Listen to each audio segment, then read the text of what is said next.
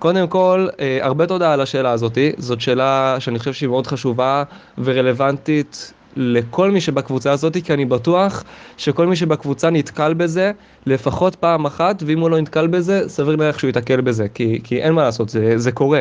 לא תמיד מונחים מגיבים כזה לפי הספר, כמו שהיינו רוצים ומצפים. וזה מצוין, כי כל דבר כזה זה פידבק. כל דבר כזה זה פידבק. אתה אומר לו, תדמיין, הוא אומר לי, אני לא מדמיין, זה פידבק. הוא אומר, אני לא מצליח להתחבר לרגש, זה פידבק, זה אומר משהו. זה גם אומר שהוא כנה והוא לא מרצה אותך. כי זה גם יכול להיות שמונחה מרצה אותנו ואומר כן כן והוא לא באמת יתחבר. אז קודם כל זה פידבק מצוין, זה טוב שזה קרה. ומה בעצם אפשר להבין מתוך זה, ואני אגיד לכם מה אני כאילו קולט פה. קודם כל, הוא כן מתחבר לרגשות נעימים ולא מתחבר לרגשות לא נעימים. זאת אומרת שאין לו בעיה שהוא מנותק מהרגשות שלו או משהו כזה, לא בהכרח. אני כן חושב שיש לו את היכולת לעשות מיצג פנימי, למרות שכתבת שהוא לא רואה, לא שומע, לא מרגיש, לא הבנתי באיזה הקשר כתבת את זה, אם זה משהו רוחבי בכל דבר בכל משימה פנימית שאתה מפנה אותו אליה, הוא לא מצליח, או שזה רק בהקשר של הרגש הלא נעים. אז אני אתחיל מלהתייחס לעניין הזה של להתחבר לרגש הלא נעים. אני הייתי מתייחס לזה כבעיה אקולוגית, ובעצם הייתי מנסה להבין מה מסתתר מאחורי זה, כלומר מה הכוונה החיובית העליונה של לא להתחבר לרגש הלא נעים, או של להתנתק מהרגש הלא נעים. תלוי כאילו, אני גם הייתי משתמש בשפה שלו כשאני מדבר איתו על זה. אם הוא אמר ניתוק אז ניתוק, אם הוא אמר לא מתחבר אז לא מתחבר, משתמש בשפה שלו מן הסתם. ופשוט שואל אותו, למה זה חשוב? למה זה חשוב להיות מנותק מהרגש הלא נעים? ואז מה שהוא עונה, למה זה חשוב? ממש כמו שעושים ב-6 steps, מוצא את הכוונה החיובית העליונה, ואז הייתי מוצא אותה לא כדי לעשות עכשיו 6 steps, אלא כדי פשוט להוביל את הנקודה שהכוונה החיובית לא מתממשת. כלומר, בזה שאתה מקיים את הדפוס של לא להתחבר כאילו כמובן אל תדברו בצורה המונוטונית שאני מדבר, אלא אני מנסה פשוט לדבר ככה כדי שזה יישמע ברור. בזה שאתה לא מקיים את הדפוס א' ב' ג', בזה שאתה לא מתחבר בקליניקה, ספציפית בקליניקה, לרגש הלא נעים, אז הכוונה החיובית לא מתממשת. לא במילים האלה, אלא במילים שלו. אז אתה לא מרגיש מאושר, סתם דוגמה. אתה מונע מעצמך להרגיש את מה שאתה בעצם רוצה להרגיש, כי אנחנו לא בעצם יכולים לפתור את העניינים לעומק. ולכן חשוב שכן תתחבר לרגש הלא נעים הזה. כאילו, כשאתה עושה את זה ככה, אז אתה רותם את המודע להתחבר לרגש הלא נעים, ובעצם פותר את ההתנגדות הלא מודעת. ואתה גם מעביר לו את המסר, בלי שאתה צריך לתקשר את המסר הזה במילים. בעצם זה שאתה שואל את השאלה למה זה חשוב, אתה מעביר את המסר שזה בעצם דבר טוב שזה קורה, שזה דבר שהוא בסדר, שיש כוונה חיובית לזה, שזה לא, כאילו, אתה גם מפחיד לו את התסכול, כי הוא מבין שזה לא איזה משהו שמתנגד, זה התת מודע שלו בידו. וזה מאוד חשוב, מאוד חשוב שהכל יהיה כאילו ברתימה של כל החלקים שלו, שהכל הולך לאותו כיוון, זה לא במלחמה ולא במאבק. זה דבר ראשון, זה כבר יפנה, כאילו יפנה את החלק, נקרא לזה במרכאות החלק המתנגד, יפנה אותו לטובתנו, זה יגיד לו, רגע, בזה שאתה לא מתחבר, זה לא מקיים את הכוונה החיובית שלך, אז בוא כן תתחבר. וזה בעצם גם מוביל לנקודה הבאה של לא רואה, לא שומע, לא מרגיש.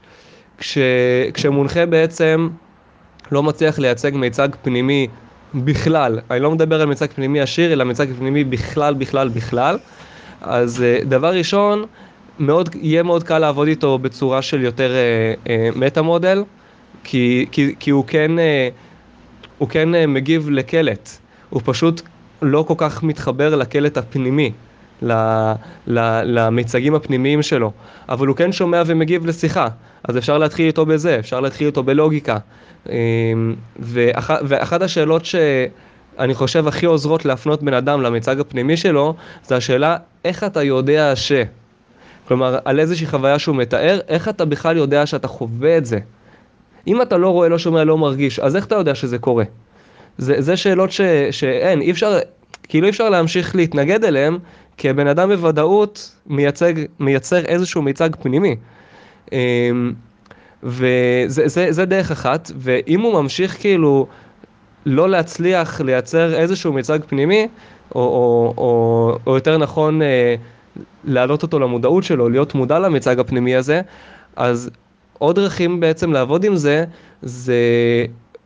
זה קודם כל להבין שיכול להיות שיש לו ציפייה לא סבירה לגבי מה זה אומר לדמיין. יכול להיות שהוא מצפה לדמיון מאוד מאוד חד וברור, כמו כשחולמים וזה מרגיש אמיתי, כזה שהוא מצפה לדמיון מאוד אמיתי, ואז בגלל שזה לא אמיתי הוא אומר, אני לא מדמיין. אז קודם כל להפנות את התשומת לב שלו לרעיון הזה. ונגיד דרך טובה לעשות את זה, זה להגיד לו, זה אם זה בעיה רוחבית שהוא אומר, אני לא מדמיין, לא רואה כלום בכלל. לשאול אותו, כמה חלונות יש לך בבית? ואז הוא עונה לך, ואז לשאול אותו, איך אתה יודע? איך, כאילו, אף אחד לא זוכר בעל פה כמה חלונות יש לו בבית. כדי לענות לך הוא צריך לדמיין ולספור, הוא יעשה מסע בתוך הבית שלו בדמיון. ואז כשאתה שואל אותו, איך אתה יודע? ויגיד לך, מה זאת אומרת, ספרתי, או אני זוכר, אז תגיד לו, איך אתה יודע שאתה זוכר? כאילו, אל תעזוב את השאלה איך אתה יודע, עד שהוא אומר לך, דמיינתי. או שבשלב מסוים, כשהוא ממש קלולס, אתה אומר לו, מסביר לו שהוא היה חייב לבצע פעולה מנטלית מסוימת, הוא היה חייב איכשהו לספור אותם, איכשהו לדמיין, ואז אתה גם יכול להגיע להסבר שדמיון זה לא משהו שהוא אחד לאחד מציאות, הוא לא חי וחד כמו מציאות, זה שונה. ולכן זה שהוא לא דמיין את זה אחד כמו מציאות, זה לא אומר שהוא לא דמיין. זה קצת עוזר לתאם ציפיות לגבי מה זה דמיון. ולגבי זיכרונות בקו זמן, אני מאמין שקודם כל, אחרי שפתרת את הקושי הזה של להתחבר לרגש הלא נעים, יהיה לו יותר קל על הקו הזמן. וגם העניין של הדמיון קשור לזה לחלוטין, כי לפעמים בן אדם חושב שהוא לא מוצא זיכרונות, כי הוא חושב שהוא לא מדמיין, כי הוא לא מתייחס לתחושות בטן האלה שעולות בתור דמיון, הוא לא מתייחס לזה כמשהו שבכלל אמיתי או שקורה. אז אחרי שאתה פותר את שני הדברים האלה, אמור להיות לו הרבה יותר קל כבר למצוא זיכרונות על קו הזמן,